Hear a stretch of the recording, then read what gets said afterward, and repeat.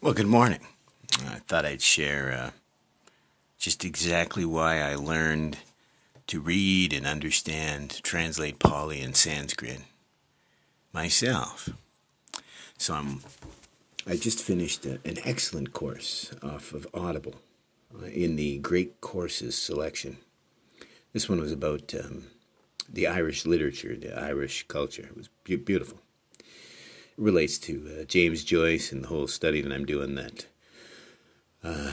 Nietzsche's Zarathustra, Carl Jung's Red Book, and James Joyce, his Finnegan's Wake, are all an attempt at a source, not a source for meaning, but a source for an understanding to what and where we find meaning. And so, just to give you an example, and this is just the funniest thing. So I decided after finishing that Irish, I thought, well, let's take a look and see what there is. And there was a course that I saved on mindfulness. And I've mentioned before reading the book Make a Mindfulness. And one of the biggest takeaways is people selling mindfulness to the military so soldiers can mow people down with a machine gun mindfully. Or, well, it gets worse from there. So this course opens up. It's supposed to be an expert, obviously. Ronald Siegel. I'm not familiar with how much of an expert he is, but he quotes another expert on this topic, John Donne. He's supposed to be a Buddhist scholar. And they talk about mindfulness. And they go, well, mindfulness is the word sati in Pali. And, okay, not really. He does properly explain that it means to remember, but here's where the utter, complete, and total failure happens. He says, well, what is it to remember? He says, not like remembering your memories, or he says it's to remember to remember. I'm like, what? Because that's not it, but we'll get to that. He proceeds to go on and give the exact same scenario that was in McMindfulness, but in this case he talks about, well, imagine, John Donne supposedly was saying this, imagine a sniper who's mindful, his mind wanders, he comes back to task. Well, you're not wrong. I mean, if that's what your job is, certainly the job is probably not the most conducive to someone who might need to search up mindfulness. But at the same time, I would argue that's what we need to teach everybody, not just soldiers, not soldiers, but everybody. We need to begin from the very start. But he proceeds to go on a big, long diatribe talking about how, well, you can't just, be mindful of whatever you're doing. And he proceeds to talk about the Dunning-Kruger effect, how, this inverse correlation between how good you are at something, or how knowledgeable you are, how experienced you are, inversely relates to how good you think you are. I've talked about this till I'm blue in the face. But it's a perfect example of the Dunning-Kruger effect, because this gentleman is selling a course on Audible, and he doesn't really even know what he's talking about. It's the first chapter, and he's already included somebody else, making them look like they don't even know what they're talking about. Because sati, it does mean to remember, but it doesn't mean to remember to remember. It means to remember the three marks of existence. Right? It remembers that, it's not self. There is no permanence in this world, and that suffering has a source. This dukkha has a source, right? You're reminded to remember about the Noble Eightfold Path, the truth of suffering, the truth of self, and the truth of impermanence. So it's sati sampajanya. I've talked about this a lot. Sati is the remember, not the mindful. Mindful is the whole sentence, sati sampajanya.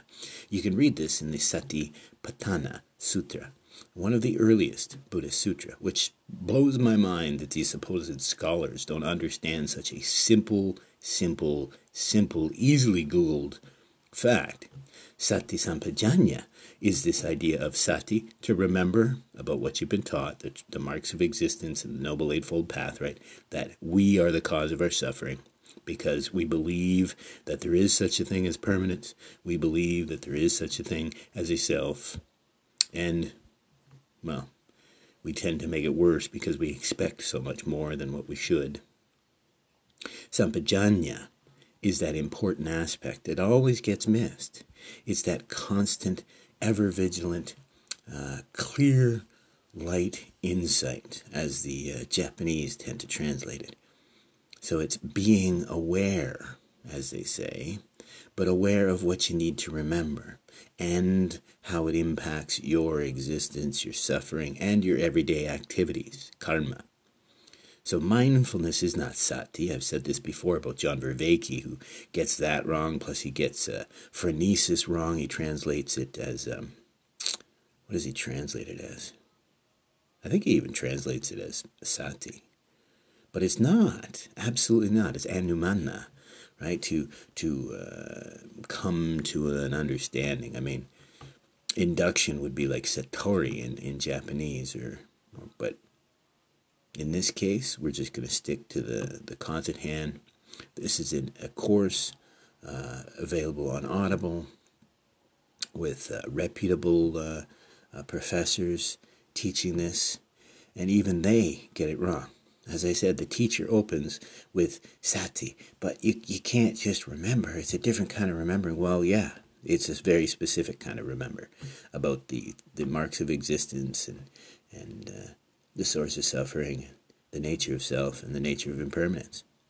Right? So sati sampajanya, that sampajanya is your focus, your awareness, your true mindfulness. So arguably, mindfulness is the sampajana. Right? It's not the sati. But to proceed and talk about Dunning-Kruger, oh my God, I just couldn't help myself. I had to record an episode about how absolutely ignorant even the most educated people on the planet. I probably should have listened to the John McWhorter course on how unique the English language is, but I didn't think it'd be that interesting. Well, I'm kidding. I assumed I'd need to do the mindful course to get an idea of, what's out there, what's being taught, and lo and behold, I'm like, Jace, I should be doing my own course is what I should be doing. Because arguably, if you read the book McMindfulness, I hope this course gets into this, the fact that when they open it with such an utter failure as to the subject matter at hand, mindfulness, they got it completely wrong in the very beginning. Doesn't bode well for what they have lined up, am I right? But yeah, I thought I'd share that. So Sati Sampajanya is actually mindfulness, but it means to remember the marks of existence, that you're not a self, you just attach to these preferences on a moment-to-moment basis. The self is just as impermanent as anything else, and a belief in these two things, impermanence and the nature of self being something other than impermanent, as Vasubandhu said, upakara, that which is as close at hand, right? Think of it as nothing more than an item you wear for but a moment and discard.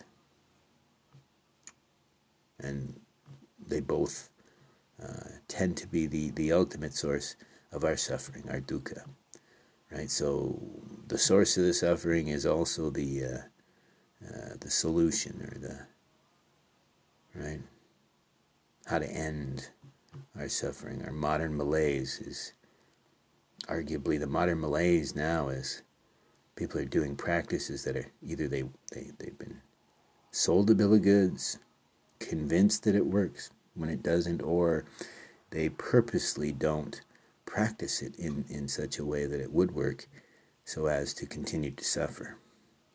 Well, that wouldn't be anything new now, would it?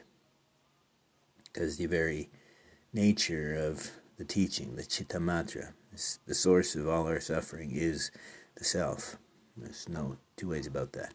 As well as our diluted understanding of what the nature of self and existence and impermanence, but it really does source directly to the self. Yeah, we're our own worst enemies.